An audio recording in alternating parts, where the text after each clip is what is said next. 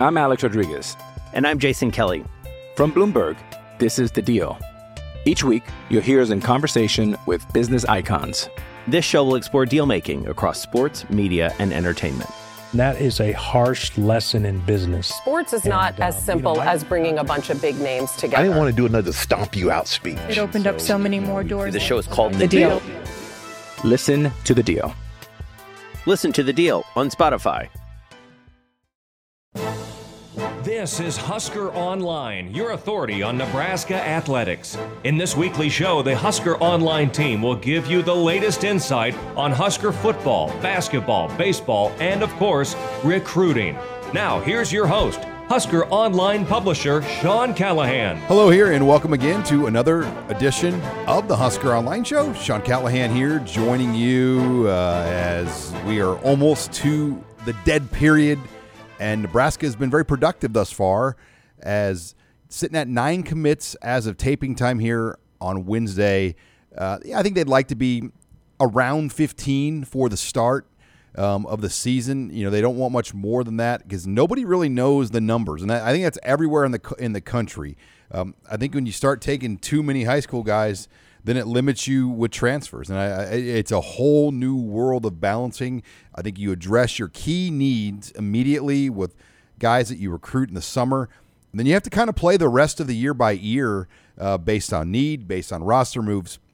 But with that said, Nebraska picked up their 9th commitment here of 2023 from linebacker Hayden Moore out of Regis Jesuit in Aurora, Colorado, 6'3", 210. And you look at Hayden Moore, offered by Michigan, offered by Iowa, Iowa State, Colorado, UCLA, Nebraska. And Nebraska's offer came, early in the spring evaluation period. I know Barrett Ruud went out there in April, looked at him, and Nebraska came in shortly after. And, they targeted him as a key need, I think, from the get-go. And Colorado has always been a place where Nebraska has been able to get guys. It had been, though, 4 years since Nebraska had signed a player out of Colorado. I think Hayden Moore, is a guy that, at least as of now, is a low 3-star. I do think as he gets evaluated, he will go up in ranking. Colorado's one of those states, they just don't get a lot of attention for prospects in that area. There aren't versions of Husker Online out there. There's just not a lot of day-to-day coverage like what we're used to in Nebraska or the SEC or Texas. So guys like Hayden Green don't get a lot of the coverage maybe a guy like him in Dallas would get. And I think that's probably where his ranking's at. But I look at the offers. When Michigan and Iowa come in and offer you as a linebacker, that's pretty telling. Kansas State was in there too, UCLA, and Nebraska gets up to commit number 9. I think the other thing with Hayden Green that jumps out to me is he wants to play baseball at Nebraska. We haven't really seen that work. Kyrie Cooper is really the last guy that's tried both, and it just didn't work at all. I mean, he wasn't really great at football, and he ended up not being great at baseball. And he was drafted fairly high in high school, came here to try to play both. I think we learned the commitment is hard. Now, Hayden Moore is a pitcher, and I think he'd like to pitch and play linebacker. I mean, that is a really, really rare combination, and as of today, he wants to do both. So we'll see if that can indeed happen for Hayden Moore playing both sports. But this gives Barrett Ruud, really a key guy that he wanted in this class. And now, moving forward, I'm really watching Maverick Noonan. He was at Stanford here over the weekend. I do think Nebraska's in a great spot. I would be shocked, at least as of today, if they don't get Maverick Noonan. I think the question is, when will he make that announcement? I know the Iowa visit that was set for this weekend was canceled. You can't take any more official visits now or go on campus to other places until the last part of July. That's the next time visitors are allowed. So will Maverick want to wait it out that long and take a visit to Iowa? My read is no, but you just never know with that process. I think Nebraska, though, is in a very, very good position. They had 7 official visitors in this last weekend. A couple guys out of Texas, Dylan Rogers and Tayshawn Wilson. Then you had Edna Cars, Ryan Robinson Jr. here, a defensive back. So it was a Travis Fisher weekend as Wilson and Robinson Jr., both defensive backs. Dylan Rogers is a linebacker. Then you had some commits here. Dwight Boodle, Sam Sledge, William Watson III. We have him listed at 6'1". When you look at his heights on the recruiting services, you hear grumblings that he's probably closer to 5'11". So I think that's going to continue to be the discussion with William Watson, his overall size as a quarterback. I've stood next to these tackles. You can go on the Husker Online social media channels, and you can see me standing. I'm 5'11". I'm standing next to the tackles like Bryce Benhart, Teddy Prohaska, and it's hard to see. I mean, you if you're a quarterback that's that size, throwing in the pocket will be interesting. But William Watson, a special talent, a leader, great arm talent, and that is who Mark Whipple wanted. And he was here again. This was his third trip to Lincoln as Nebraska's quarterback recruit of 2022. Now, this weekend, just 3 official visitors coming in, and it's a big Mike Dawson weekend in a lot of respects. You've got 2 East Coast. All 3 guys are defensive front players that we have confirmed coming in right now. Cameron Linhart out of IMG Academy, a 4-star, 6'2", 230 edge guy. And then Dylan Fontes, a 3-star out of Brooklyn, New York, 6'4", 260. And then Trey Wilson out of Garland, Texas, Lakeview Centennial, 6'3", 245 will be here. So for Mike Dawson, he will have 3 key targets on campus this weekend. And, that's big because they've got the 1 commit right now in Riley Van Poppel on the defensive line. I think they're in a very good spot with Maverick Noonan. I think of that group of 3, you could see maybe 2 of these guys. I mean, I think they're really in it with Linhart. Michigan State, to me, is the other team. And then I do think they're in it with Fontes. Trey Wilson will be a lot tougher, in my opinion. But for Mike Dawson, I think this is a big weekend for him to kind of solidify what the Huskers want to do on that defensive line moving forward. But as I said earlier, at 9 commits, I think they'd like it to get over to around 15, and we'll kind of see where that goes from there. In other news, spent a lot of time this week around guys with Nebraska's defense. Was around all the defensive linemen, the outside linebackers, the corners, and the safeties. And I think my biggest takeaway, number 1, O'Shawn Mathis, Stephon Wynn, 2 really just great people. And I think leaders, high character guys. And I think when you look at just the makeup of some of the players they've brought in, you always are worried about transfers and JUCOs, how that's going to affect the dynamic of your locker room. I don't see that with these guys. I don't see the defenders being brought in like O'Shawn and Stephon, those type of players. And then, guys like Caleb Tanner, I'm just amazed how much he's grown and matured in his time. And Garrett Nelson, to me, he's the leader not only of the defense, but this entire football team. He's as focused as I could ever remember. He's ready to roll. And I think he is kind of the face of this team right now in a lot of respects.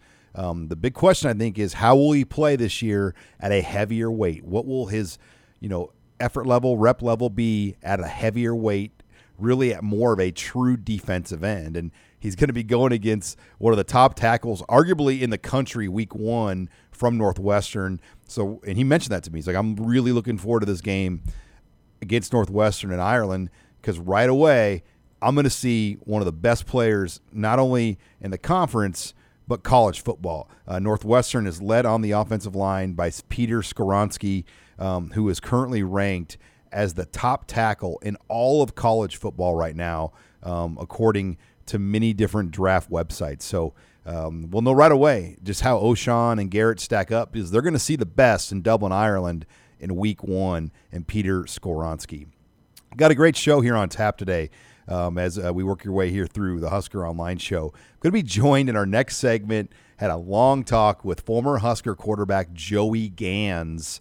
We hit on a lot of different things. Joey is now a receivers coach at Northern Iowa, but he is recruiting Nebraska now hard, and he'd like to get 2 or 3 type of kids from the state this year. I think he's put a lot of time in here. He's worked camps here, so we'll hear from Joey Gans. Defensive back Braxton Clark will join me here as well. He has been with Scott Frost now all 5 years in Lincoln. This will be his 5th year. Had a great conversation with Braxton Clark. And then Gordon Witten from the Granary Green in Ralston will join me Another showing of the Day by Day movie out in Ralston. We'll catch up with Gordon, talk more about the venue and the movie showing out there this weekend. Every Friday night in June and July, they're showing the Day by Day movie in Ralston at the Granary Green.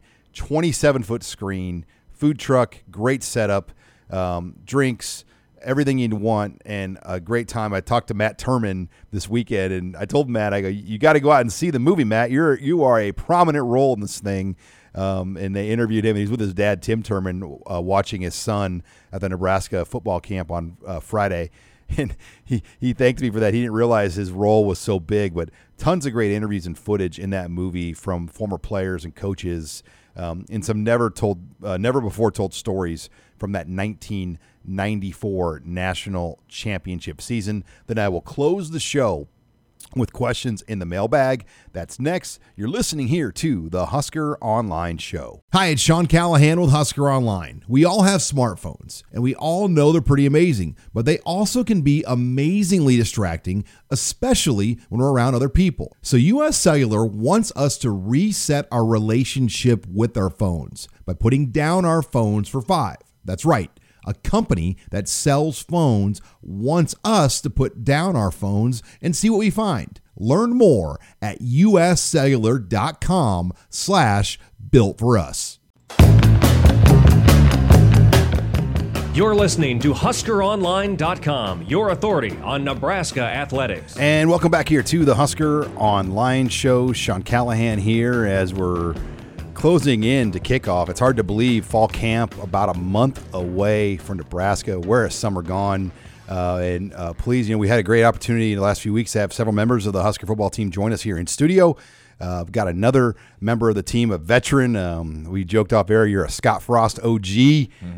Braxton Clark coming back for his 5th year at Nebraska, 2 years of eligibility, defensive back out of Orlando, Florida. Braxton, welcome. And you're kind of the old man now in that defensive backs room. Yeah, something like that. It feels like that now too, seeing everybody gone and stuff. But we got a good group of guys in right now, and I'm ready to have fun this year. You talk about what you've seen and learned over the last 4 years at Nebraska, because you've learned behind some pretty good defensive backs: Cam Taylor-Britt, Deontay Williams, Markel DeSmuke, Travis Fisher. You've been with him from the get-go. Talk about the last 4 years and kind of what you've been able to pick up and kind of the role you've established. And, on the other hand, you've had to be very patient as well. Yeah, that is true. And I've learned a lot from those veteran guys. Just a lot about just attention to detail, just how to be a pro at certain things and just taking care of your body and just all the little things that build up make the big things. And those guys were big on culture, keeping the culture in the room. How we had a culture how a certain way it should be ran, and they just wanted us to keep that and pass the torch to us. So it's been good. I learned a lot of things about myself too as well, just how to get the best out of myself every day in and day out. So, yeah, I would say I learned a lot. Yeah, and guys like Deontay particularly, and Markel, what kind of example did they set behind the scenes? Just, they were 6-year seniors in the program, both fathers. They were really mature guys in that role when you go back and look at what they did a year ago. Yeah, they definitely were. Markel, he was like the quarterback of the defense last year. He lined everybody up. And then Deontay, he's just super athletic, you know what I'm saying? And just within the defensive back room, they led by example, and they led by their voice too. They showed how to be leaders, to the younger guys. And they showed us the ways we should do things, and extra film time was key to them. And just all the little things they showed us that we probably wouldn't look at, they did. So I say we learned a lot from them. We're joined here in studio by Nebraska defensive back Braxton Clark, the junior from Orlando, Florida. And it's hard to believe. You've been with Scott Frost since day one, and there aren't a lot of guys here that can say that. What changes have you seen? When you look at the program right now, from where it was a year, 2-3 years ago, what are some of the biggest things that you've seen change for the good, especially this offseason? This offseason, I would say it's just more of like, feels more like it's running more of a program now. Like, I wouldn't say it was a program back then, but I just feel like the way things are structured and just how everything is going now, it just seems like it's just going towards the right pace. And like, I wish like if we would have had this schedule that we got, I know it's like the rules changed a little bit. We get a little bit of extra time to work now, but I just feel like younger players are getting the plays faster now. The training, everybody's getting faster and stronger, and just I seen a lot of good changes within offense and defense and special teams as well. Yeah, I think people forget. I mean, just the development time you guys lost when the COVID stuff hit. Yeah. I mean, you lost a spring. You lost a lot of regular training time. I mean, go back to that time and just how different those off seasons were compared to now, which has kind of been really your first true normal off season. I guess a year ago kind of was, but we still had COVID protocols and things going on a year ago at this time. Yeah. I would say it definitely was different because, like, even fall camp, like, we had fall camp for the first time regular, like how it was, because COVID stopped it for like 2 years, I think. So just getting the hours in and just getting back to the normal schedule, it felt different, but it felt like this is what we're used to. This is what we're supposed to be doing. So COVID it was just weird the whole season, not having the fans, just everything. It was just really different. I love having them fans in Memorial Stadium, you know. How many times, if you go back to that time, how many times do you think you've been COVID tested? Like over 200 times? We was taking a COVID test like 5-6 times a week. I mean, it was nuts. For like 3-4 months straight. I remember, were you at Purdue that year in 2020? You guys won the game out there in West Lafayette. Yeah. There was a running back, and Marvin Scott, and like he had like a false positive, and then they had to like, I'll never forget that. Like they like made him stay in the hotel like a prisoner, and then they realized it was a false positive. And then they bring him over to the stadium and like having to do his own warm up. I mean, there was just some crazy things when you think about two years ago and kind of what you guys were dealing with in football that year. Yeah, it just made things like it wasn't smooth. Like football, like we like to get in, we like to warm up, we like to be on schedule. So like just having distractions like that going on just kind of not messes with the game plan, but it can mess with the psyche a little bit before the games. What have you seen just with this defensive back room? I mean, there's so many guys battling right now. Not a lot of for sure starters. Man, I feel like there's 8 or 10 of you guys that all think that you have a pretty good chance still to be in a big role. I mean, what have you seen kind of behind the scenes with that competition? Just every day we compete to make each other better. But it's brotherly love in there. So like we always correcting each other. Just if we're doing something wrong, if somebody does something better. You know what I'm saying? And even in the weight room, too. Like, we're pushing each other. If he does a certain weight, we want to try to do that weight as well. So, it's been for the better. And you want competition within your room because it makes everybody better. There's no weak links. Yeah, when you get guys like Tommy Hill coming in and Omar and others, I mean, I'm sure in your shoes, you're like, shoot, I got to, I mean, you got, because, there in December, no one knew what the room was going to look like. And then by January 1, the room looked a lot different. Yeah, it did. Mm-hmm. But yeah, those guys pushed me, I pushed them, and like we all just try to be brothers in there. You know what I'm saying? It's good competition. Guys like you and Quentin Newsome, Miles Farmer, I mean, you guys are kind of the veterans of that group. And Marquise Buford, too, I mean, is a younger guy but does a good job leading already. But particularly Quentin and Miles, I mean, and yourself, I mean, how have you do you feel like you guys have tried to step up more and help young guys and kind of be in the leadership roles that are now opened? Definitely have. We all try to lead by example. We all lead in different ways, but we've been trying to lead by example for the most part. You know what I'm saying? We're going to crank it up a lot more when it gets during the season. You know, summer, we're trying to just get everybody, settled in, some of the freshman guys, see what they're working with, see how far we can push them and stuff like that. So a lot of that stuff will get ramped up more like during the season, more film times, extra film, and they don't really know how things are supposed to go yet. So, but yeah, we all been just trying to do little things, you know what I'm saying, getting extra DB time in, and like we said, like getting more film in. We're talking here with defensive back Braxton Clark, the fifth-year junior from Orlando, Florida. Braxton, I think the guys in front of you on defense are going to get a lot better too. I mean, you look at what O'Shawn Mathis coming in, and Devin Drew will be here later, but then you'll have a guy like Stephon Wynn, Garrett Nelson now, I mean, looks the part physically like a defensive lineman now more. Yeah. I mean, how much can those guys help the secondary this year, especially if you can get those 4-man pass rushes with some of those guys that we just mentioned? It's key. Like, if you can send three people on a rush and we can have 8 in coverage, it makes our job so much easier, you know what I'm saying? So having that D-line up there, they are best friends, you know what I'm saying? We appreciate them so much, you know what I'm saying? So it just looks good. We see them working out with Coach Duval every day. Just like yesterday, Feast, he squatted like a whole bunch of weight.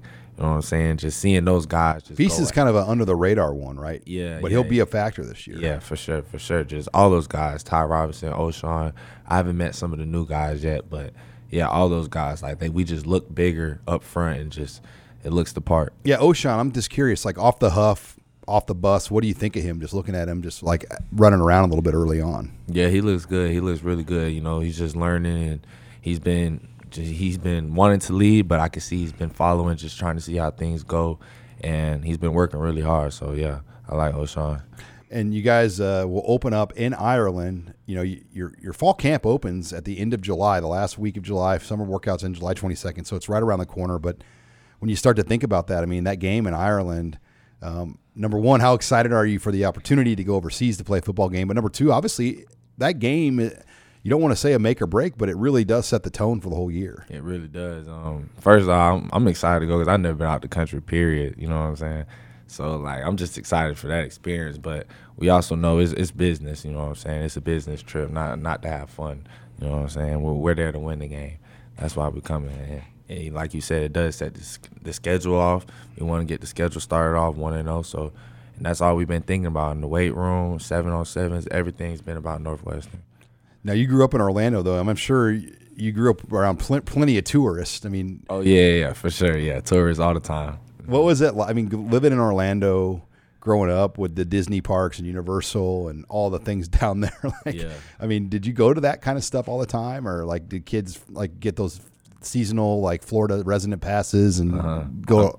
I mean, I wouldn't say I really went to Disney a whole lot. I've probably been to Disney like once or twice when I was a kid.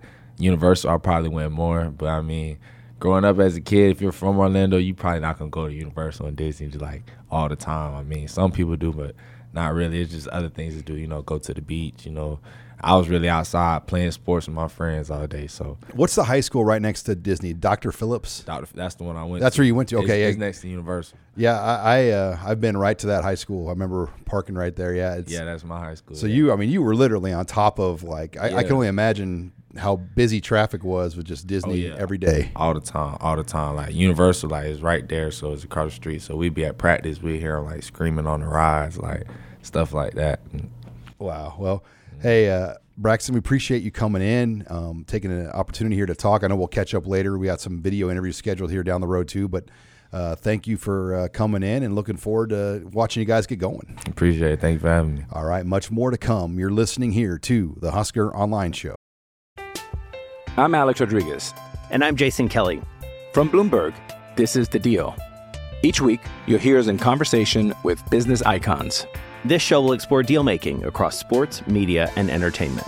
That is a harsh lesson in business. Sports is not as simple as bringing a bunch of big names together. I didn't want to do another stomp you out speech. It opened up so many more doors. The show is called The Deal.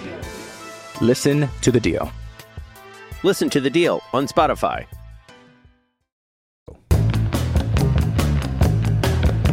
You're listening to HuskerOnline.com, your authority on Nebraska athletics. And welcome back here to the Husker Online Show. Sean Callahan here. Just heard from defensive back Braxton Clark as Nebraska working their way closer to that season opening game in Ireland with fall camp starting up here in late July. But pleased to welcome into the program now former Husker great, former Husker record-breaking starting quarterback, now coaching at Northern Iowa going into his third season. Let's welcome in former Husker Joey Gans. Joey, it's great to catch you up, man. Thanks, Sean. It's good to be here. You know, you're throwing that great word around pretty loosely now. So I don't know if I'm up there with the greats of this program, but yeah, I'm excited to be back. Talking a little Nebraska football. You still went the Kansas State game in your final year in 2007. I think you guys engineered 10 touchdown drives in that game? Yeah, I think. It was pretty unheard of because obviously Coach Callahan was at that point probably coaching for what he thought might be his career, or not career, but life at Nebraska. So.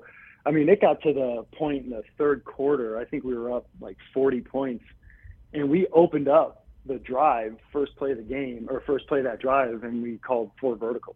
And I was like, well, it's 1st and 10, we're up by 45 points. And we called 4 verticals on the first play. So there was a point where even as a player, because at that point you're just kind of, you're in the zone, just trying to execute as much as you can.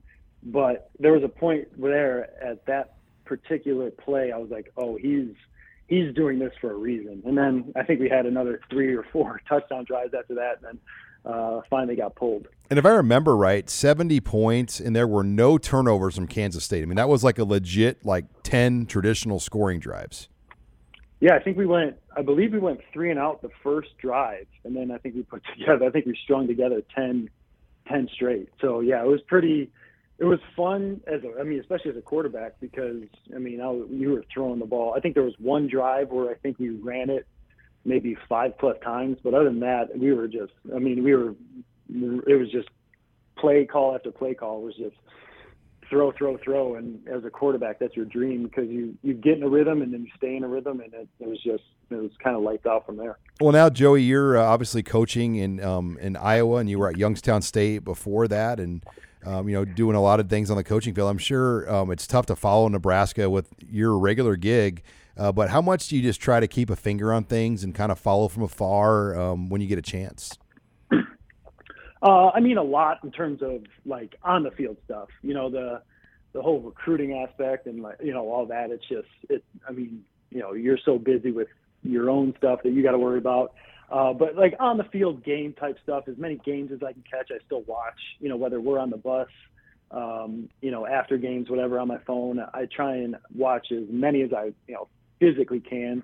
The one positive, I guess, from our season, being canceled during COVID for the fall, when we had to come back and play in the spring, was I got to watch every game. And, it kind of brought me back into, because you don't lose a little bit of fandom, but it's like you said, it's just harder to kind of keep up. But then, I had nothing to do all the fall except, be a Nebraska football fan again and Chicago Bears fan again. And, obviously both those seasons didn't work out great for me, but, it was fun to have that, those kind of viewer butterflies that you get to, watch something that you truly do care about. But yeah, now I try and keep up as much as I can. And, every game that is on at a time that I can watch it, I make sure that, whether it's on my phone or whatever, I'm in front of something that I can keep track of. I'm curious on your perspective on this. You're a former Husker quarterback, and you know what it's like to be a quarterback here. Scott Frost is a former Husker quarterback. He knows what it's like to be a quarterback here and what you deal with. And, Adrian Martinez had 4 years here as a starter, put up good numbers, had moments. How tough do you think that had to be over the offseason to kind of make that decision in Scott's shoes to kind of go in a new direction when Adrian could have come back for a 5th year? And then they've brought in 2 new guys. In your shoes now as a coach and an ex-Husker quarterback, kind of put yourself in those shoes and be in that position at Nebraska.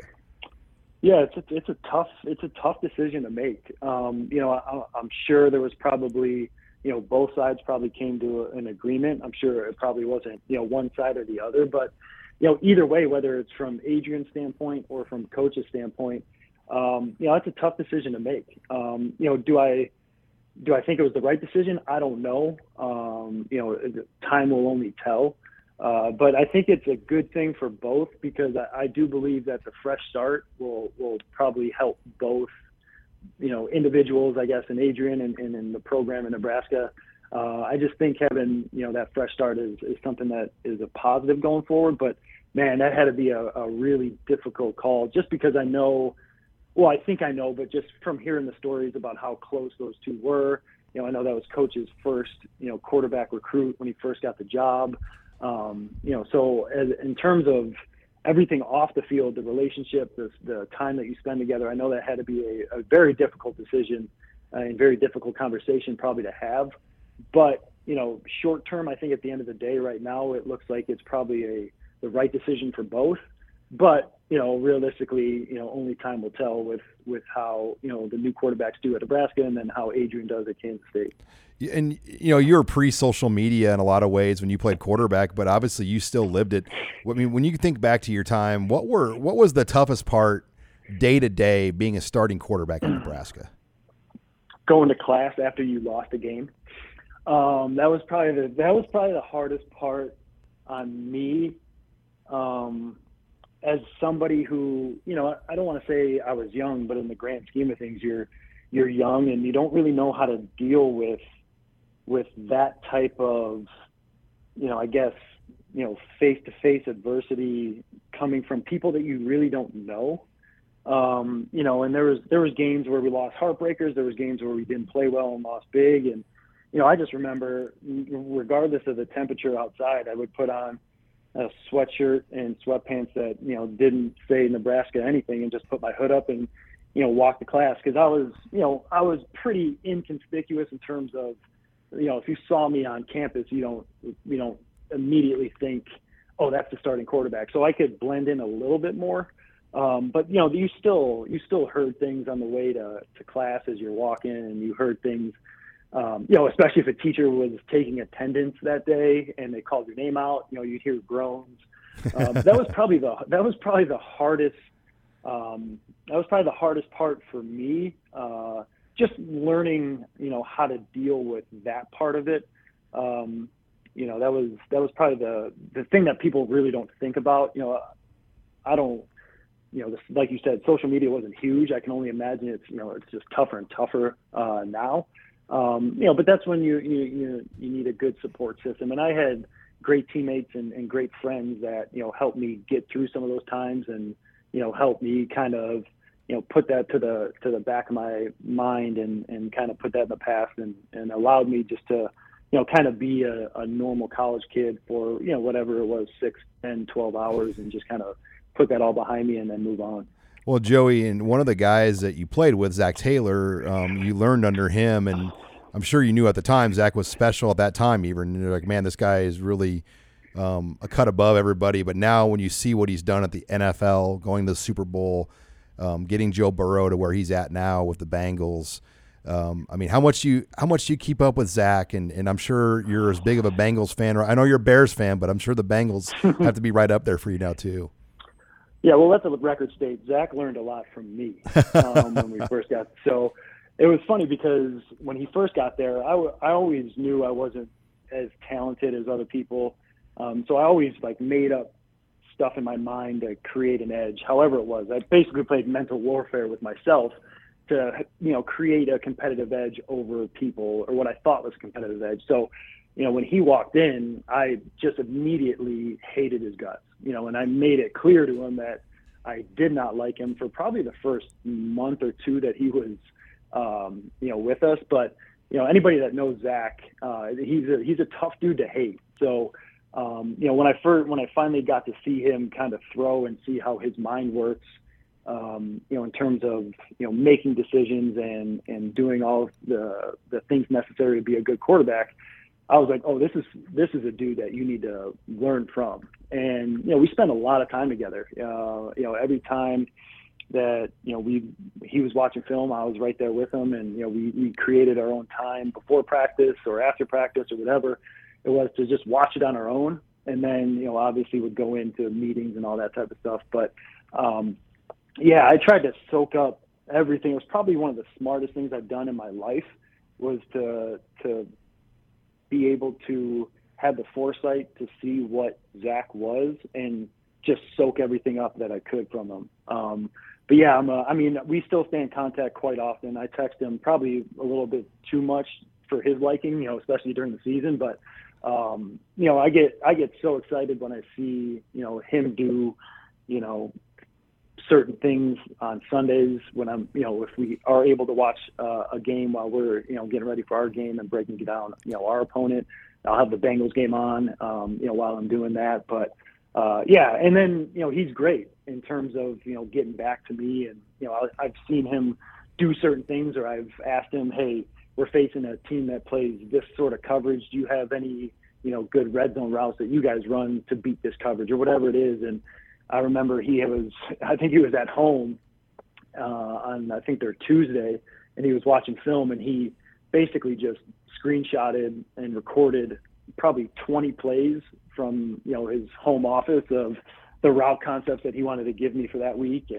But he's always been very good to me. And, we were very close friends, when we played, and, as close as you can remain friends now, I guess, with, him being a head coach in the NFL and, me being, a college coach. It's, obviously it's tough to, stay in touch as much as you want to, but, we still stay in touch quite often. And, he's obviously someone that I look up to because, he's at a position that someday hopefully I can be at. Well, and even his OC, Brian Callahan, I remember Brian would come back here. Did you get to know Brian Callahan a little bit too when he'd come visit? Just a little bit, not much, just kind of like pleasantries or, he would sit in every once in a while, but, I don't know him like that in terms of like we have a great relationship, but I know, we've met a couple times and we've kind of spent a little time together, but I don't know him like that. And as we wrap it up here with Joey Gans, there are a few Northern Iowa guys here. Chris Kolarovic at linebacker, he's kind of more of a nickel, but then Omar Brown, who joined me on the show last week when we came in studio. You coached Omar, you've been around Omar. What kind of guy did Nebraska inherit in Omar Brown? Yeah, can you guys stop stealing our players? Yeah. Because we need guys to win the championship too. No, but Omar is fantastic. He is, and I was just working.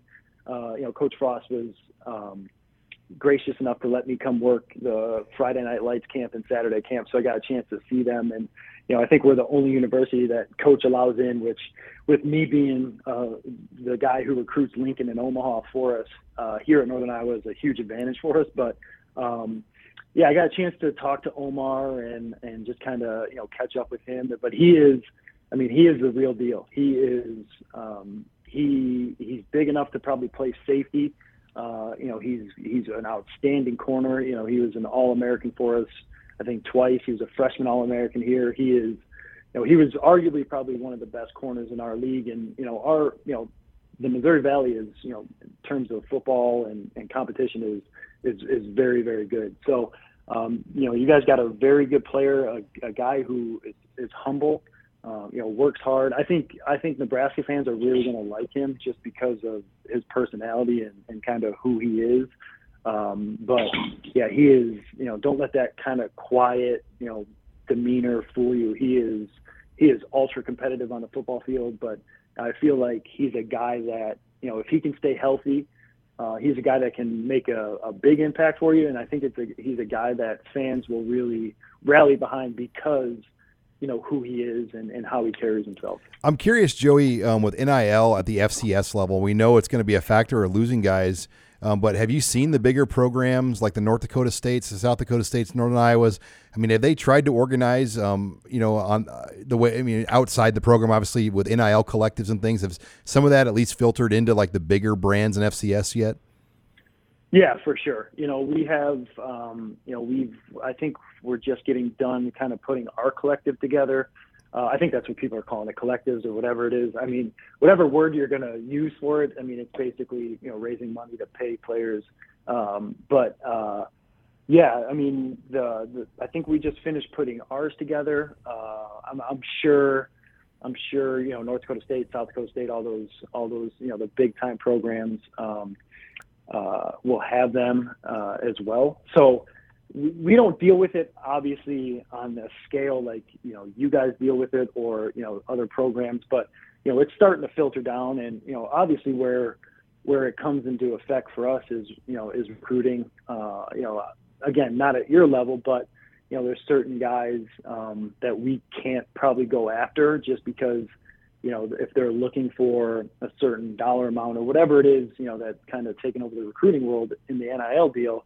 We don't have the same, type of resources, I guess, as, a place like Nebraska or even, the group of five, teams that we really, kind of go up and recruit against. So, but yeah, it's alive and running. I don't know exactly for as many FCS programs or all FCS programs, but I would imagine that North Dakota State, South Dakota State has one because, we have one, and, I'm sure some of the bigger programs like the Montana States, some of those bigger, well-known FCS programs will put theirs together soon, and, but we're no different as coaches as, everybody else is we don't really, know where this thing's going or kind of see, or see what the next 5-10 years look like. We're just trying to, keep up as much as we can with, what's going on at the BCS level, the Power 5 level, and then, kind of how do we compete with, the guys that we have to go after recruiting wise in terms of, when we go, like I recruit against the MAC, for the Division I kids or, other Group of 5, programs. It's, how can we, offer those kids something that they're going to get there in terms of, because you go to some of the other Group of 5 schools, and the football, isn't as good as what we play in the Missouri Valley, but, they have certain other advantages that, we just don't have at the FCS level. So, but yeah, you're always trying to find that edge. That's really, what it's for us, where it's kind of coming into effect. But, it's tough because, if you do have guys that produce and play very well for you, they see guys transfer, whether it's from here or other FCS programs. I know you guys had the receiver from, was he Montana State or Montana? Montana, yes, Samori Toure.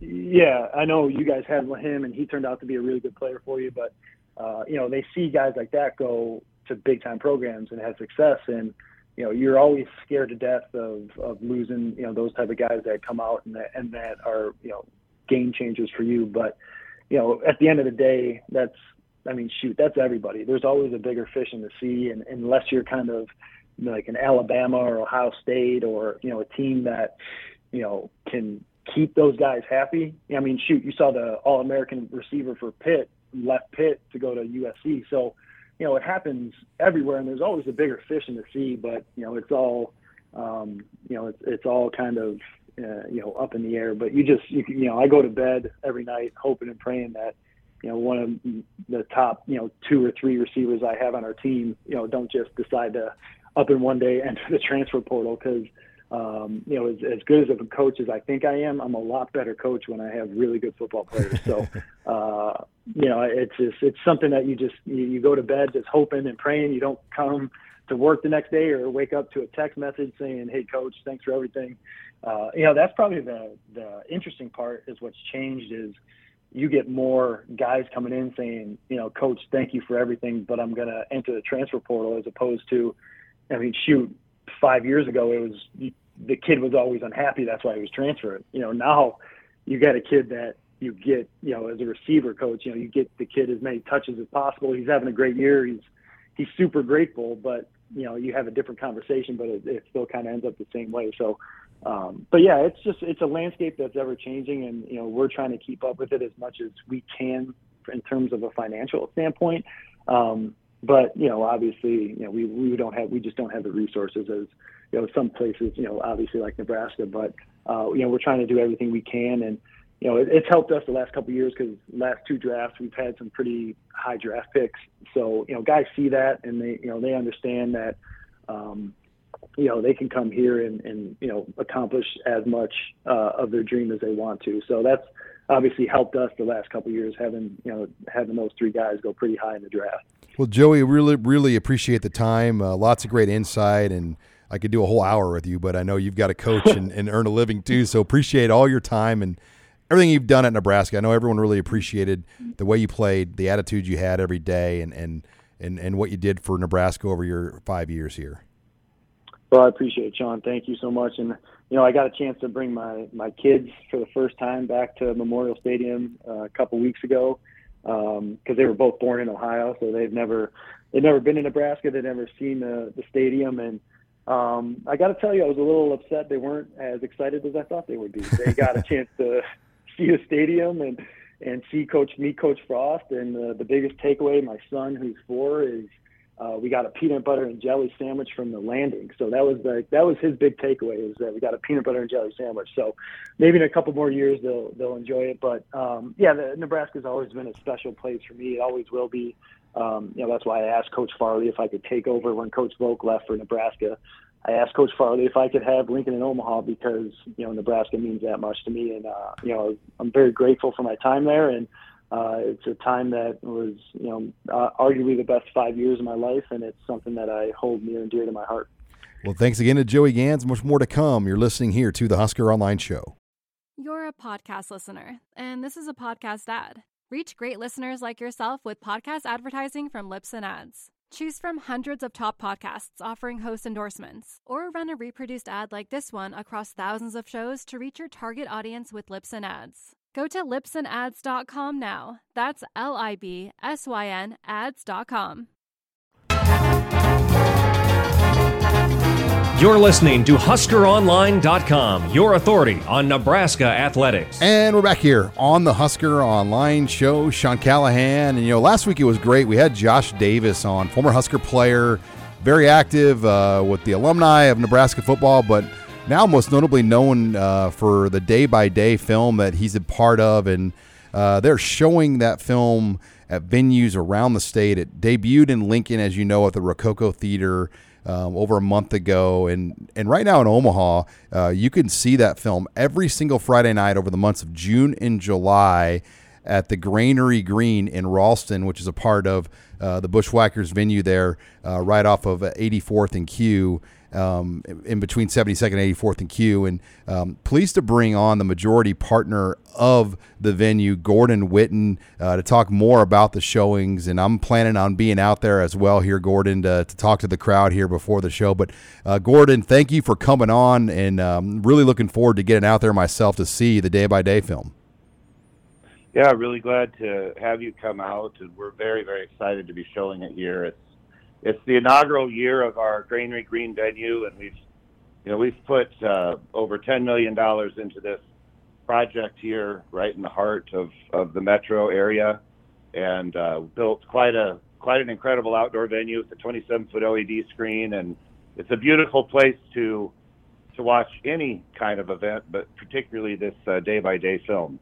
And this movie, if you want to see it, obviously it's not available yet on streaming or DVD. This is it. I mean, if you want to take your family, your friends, get a group of guys, and you've had showings already, Gordon, at the Granary Green, tell people kind of more about the showings and kind of the thoughts behind having it out there every Friday night here over the course of the summer.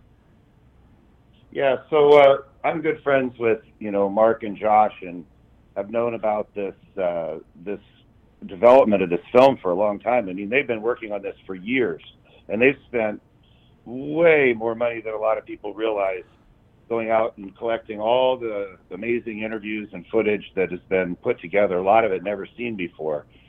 So we agreed to be the exclusive place for showings in Omaha throughout the summer. Our venue's perfect for it. By doing it Friday night, kind of late in the evening, it's cooling off, and it's been really beautiful. We've done it 3 times so far, and each time I've just been both amazed. I've watched it myself now 3 times, almost in entirety. But the crowd has just loved it. It brings back so many amazing memories, I think, and you identify with all those great and in some cases heartbreaking past experiences that the Huskers have had. But it's a beautiful recognition of Tom Osborne's sort of first half of his era as a Husker coach. We're talking here with Gordon Witten of the Granary Green venue in Ralston, and they're showing the day-by-day movie here all summer, every Friday night. Gordon, let our listeners know about tickets, about food offerings, drink offerings, kind of the entire setup you guys offer if you want to get a group of people together to come out there and see the movie. And I know I'm planning on being out there this week, I believe on Friday, to say a few words to the crowd. So I'm looking forward to that as well. Yeah, so the tickets are available at the daybydaymovie.com. That's the site that Josh and Mark have put together that sort of promotes the movie. This is part 1 of a part 2 series. So the part 1 of this show is about an hour and 45 minutes. They can get tickets there at the daybydaymovie.com. It's $20 for a general admission ticket and $50 for VIP, which includes private bar, indoor bathrooms, VIP parking. And we've had people purchase both tickets and absolutely love it. It's well worth it, and part of the proceeds not only go to help kind of pay back some of the expenses of developing the movie, but also some of the proceeds go to teammates. So we're pretty proud of that. I think Coach Osborne's agreement with the guys when this was done was just make sure that some of the proceeds go back to teammates. And as far as food and things go, what do you guys have to offer for people? Obviously, full bar and drinks. I mean, what all? I mean, I'm guessing there's plenty of offerings as well for food. Sure. Yeah, it's a 2-hour show, and we're doing it from 7 to 9 p.m. And so we have a food offering every week. We've had different ones, and we'll kind of mix it up a little bit. We've had Frank's Pizza out here, which is a new pizza place just about a half mile away on 72nd, which is awesome pizza. We've had a couple of different food trucks, and a lot of people really enjoy the variety of the food trucks. We will be having the Bushwhackers Kitchen open here soon, and that'll be one of the options people have. So numerous ways for them to get plenty to eat, and obviously, like you said, the drinks are probably what we're known for. So there's about anything you want there. It is family friendly, by the way. We are offering a discounted price for kids' tickets, and it's the type of event that I really think people will love to bring their kids out to, because most of our kids haven't seen Nebraska in these kind of glory years, and it depicts it very, very well in a nice, concise manner, and you can understand the heart of what made Nebraska, I think. I got to ask you, what was your favorite part of the first movie here? Yeah, well, there's some really funny scenes with Barry Switzer is interviewed, telling some of the stories of the early days, and but there's interviews by all kinds of people that are really funny. Larry the Cable Guy's in it and has quite a few good clips in there. Numerous former Nebraska players, and telling some stories that even some of us diehard fans haven't ever heard before. So I think that might be the neatest part, is you're watching the footage and the clips of the key moments, but you're also hearing commentary that many of us just have never heard. And once again, it's the Granary Green in Ralston every Friday night. They've got a happy hour and an opportunity to grab food from 6 to 7. The show will start at 7. As Gordon said, it's just under 2 hours, so it's over before 9. And you want to go online to the daybydaymovie.com website under the events part, and you can save a little money if you buy tickets ahead. You can get a 4-pack for $70, which saves you $10.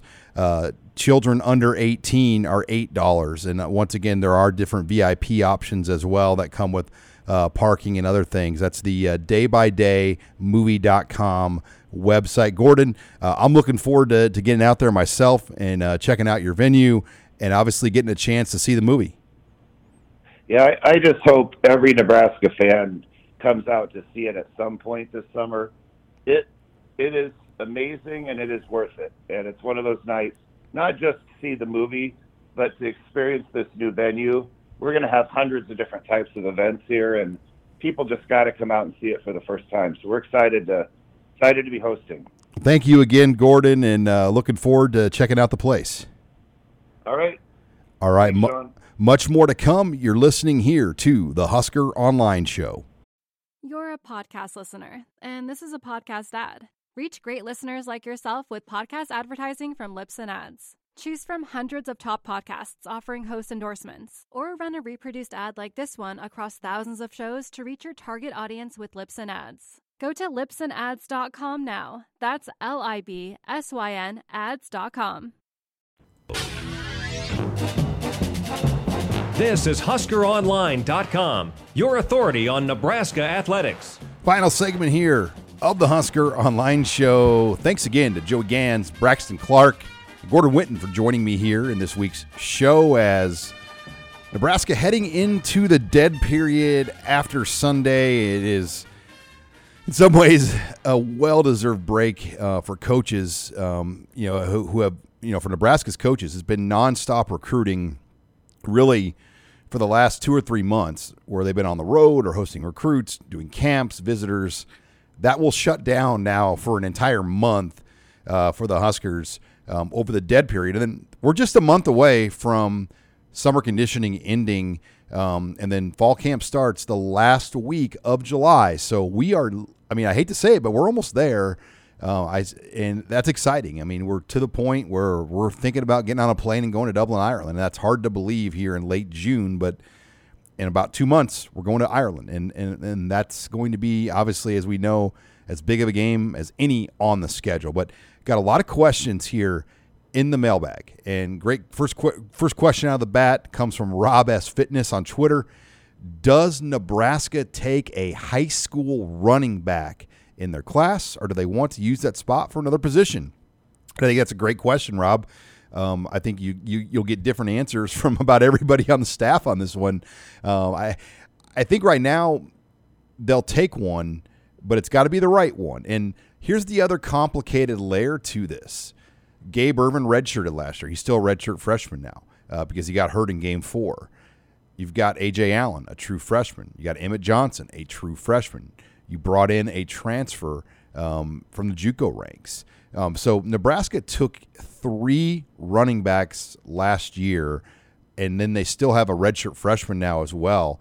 So that position group is fairly loaded, and you just hope that they can get something out of that group. Now, with that said, I do think there was a strong push by especially Bill Busch to get Dylan Edwards here on the roster, but he's going to announce here on Thursday, and I believe he's going to go to Kansas State. That he's a legacy there, and Dylan Edwards was somebody that came in earlier in the month. But, I think DJ Braswell, you mentioned him as a guy that Nebraska's brought in.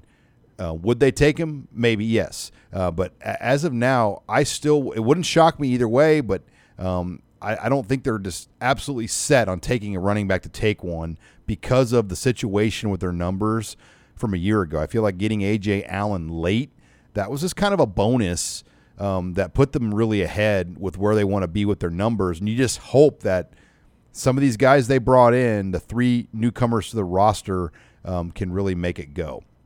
Next question is from Troy Brainerd on Twitter. Will the offensive line and defensive line be ready against the Big Ten this year? I believe this has been our weak spot since Riley.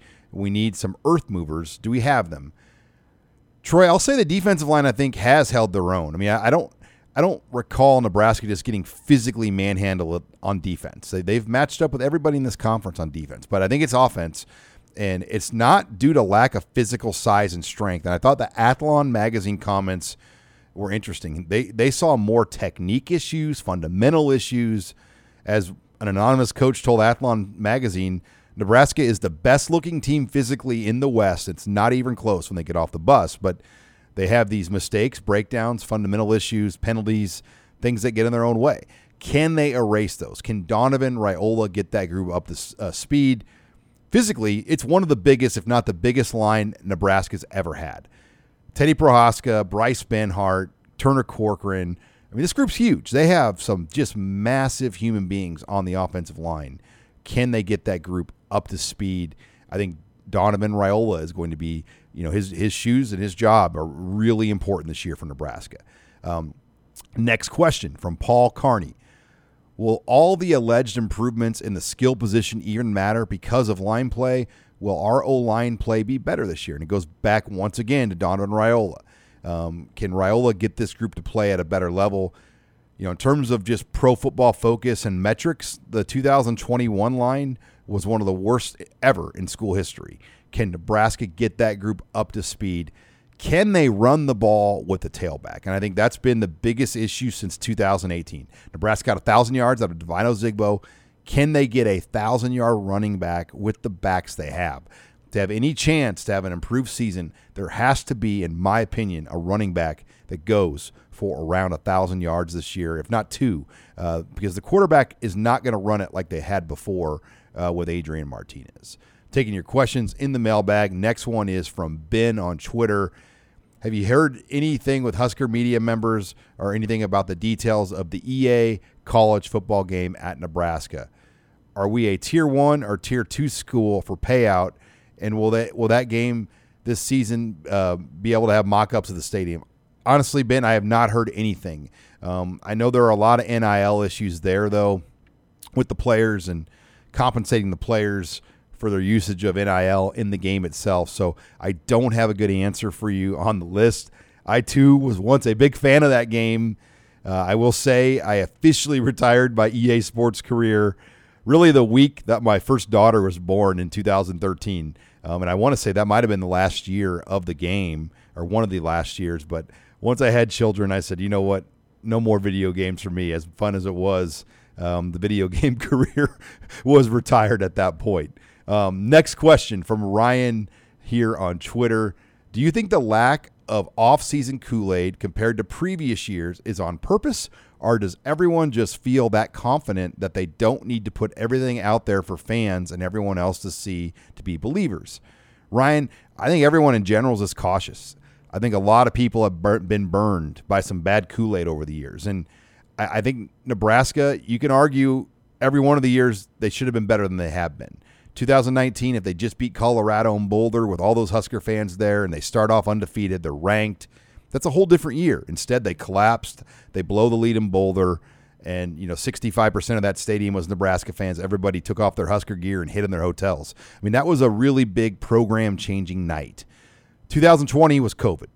Nebraska had a shortened schedule. They played 8 games.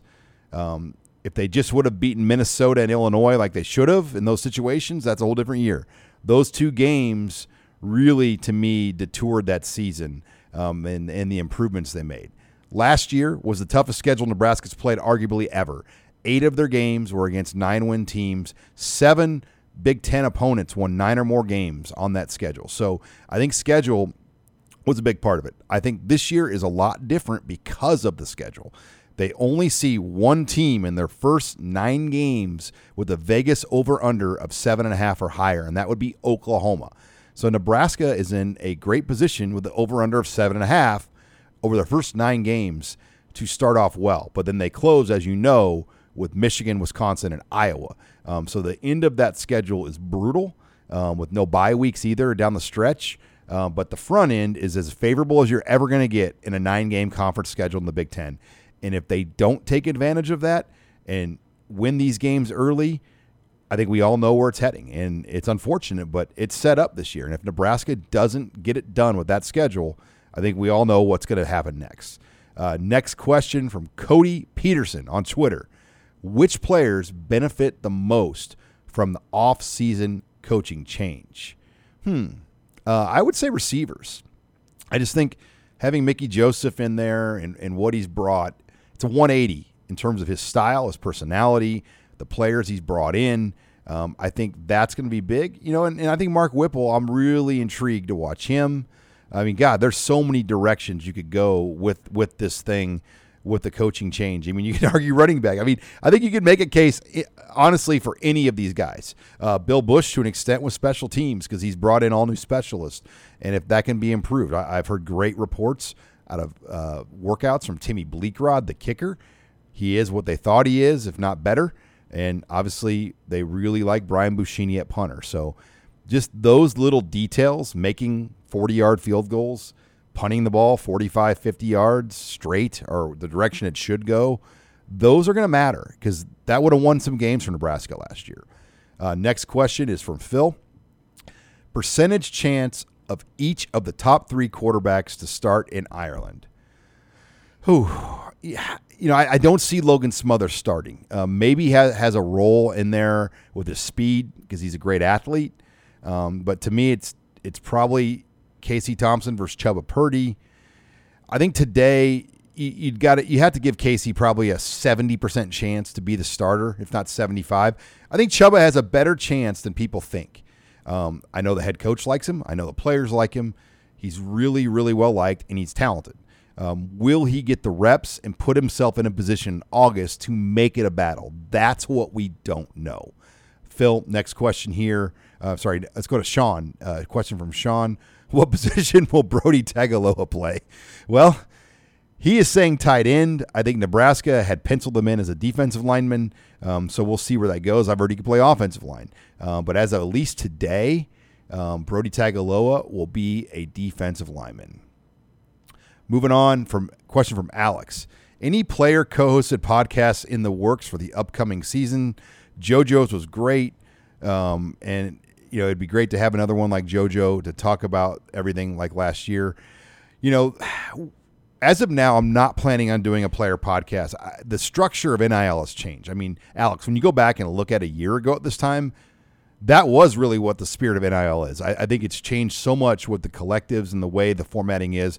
We're going to have great players and great access to players on our show because of NIL opportunities. But as far as a week-to-week show, I don't know if that can be duplicated again. Number one, JoJo was a special talent. He could do a show every week. I don't really know, A, if there's a player that can do one week to week, and B, if there's one that would want to. JoJo Domann doing a show every single week, win, lose, rain or shine, that is not easy to do. I had a hell of a time doing those shows every week, and I've been doing this job for over 20 years.